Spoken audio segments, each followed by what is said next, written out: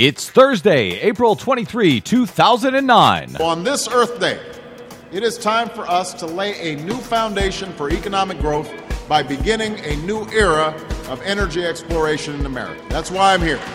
Obama in Iowa on Earth Day, the mother of all climate weeks, plus intersex fish. Intersex fish? Intersex fish. Desi will explain. I'm Brad Friedman. And I'm Desi Doyen. And this is your Green News Report.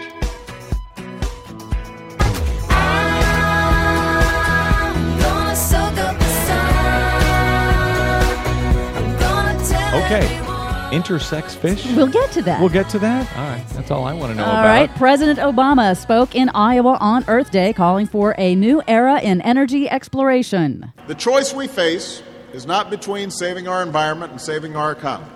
The choice we face is between prosperity and decline. We can remain the world's leading importer of oil, or we can become the world's leading exporter of clean energy.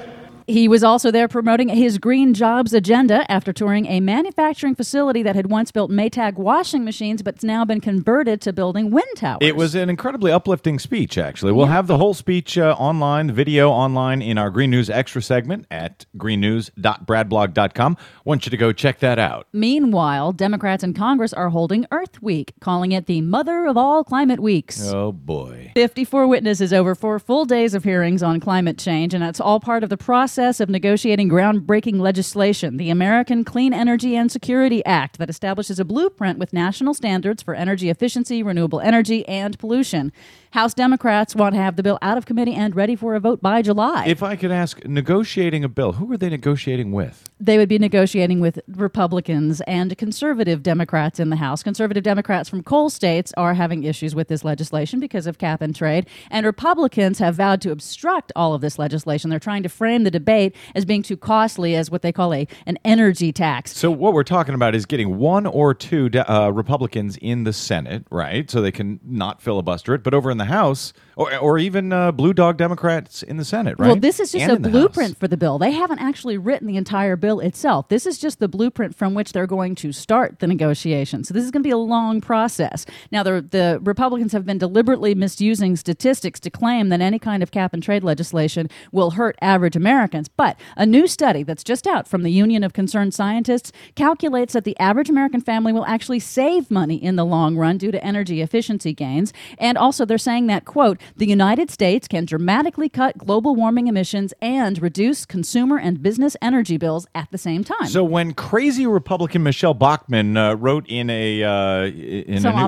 Minnesota op-ed that it would cost average Americans something like $3,000 extra a year. She was wrong. She knows that statistic was wrong. She was making that stuff up. Yes, the MIT scientist whose study that was taken from and was deliberately miscalculated, he actually tried to contact the Republicans and say, please don't do that. And they're using it anyway, saying, well, we stand by our numbers. And the paper finally apologized for that, but I don't think Michelle Bachmann ever did. No, I don't think she did. Minnesota. Now, moving on to something completely different, the U.S. Marine Corps is trying to contact 500,000 people who lived or worked at Camp Lejeune, North Carolina, to warn them about tainted drinking water. Apparently, 2 wells were discovered to be contaminated with industrial solvents, and they're trying to contact anyone who lived or worked at Camp Lejeune between 1957 to 1987. Wow. And yes. As of 87, was it cleared up? As of 87, that's when they closed the well that the contamination was discovered in. Holy cow. Yes, All for 30 years they were using that well. Wow. Also in water contamination news, a Chicago Tribune special investigation reported this week that officials from a Chicago suburb knowingly and secretly piped contaminated water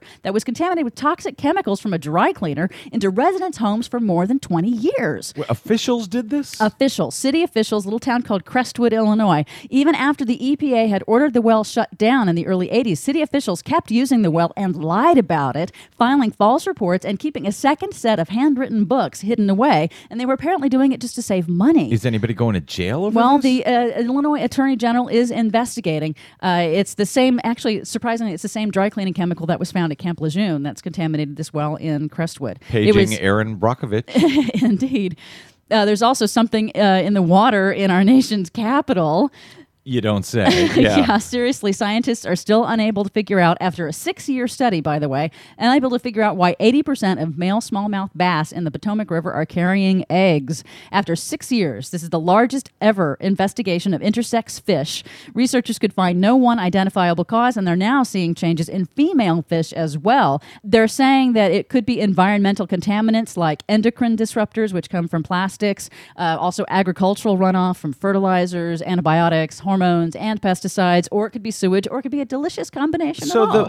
the males are carrying eggs. Yes, And 80%. 80%. Yes. And there's no other examples of this with bass carrying eggs elsewhere? Oh, of course there are. There's problems with amphibians having intersex issues all over the country, but this is a specific study because it's in the District of Columbia, the Right. river that runs right through it.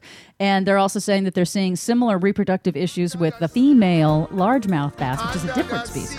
You can figure out more on that at greennews.bradblog.com. I'm Brad Friedman. And I'm Desi Doyen. And this has been your Green News Report, where every day is Earth Day. While we devoting full time to floating under the sea.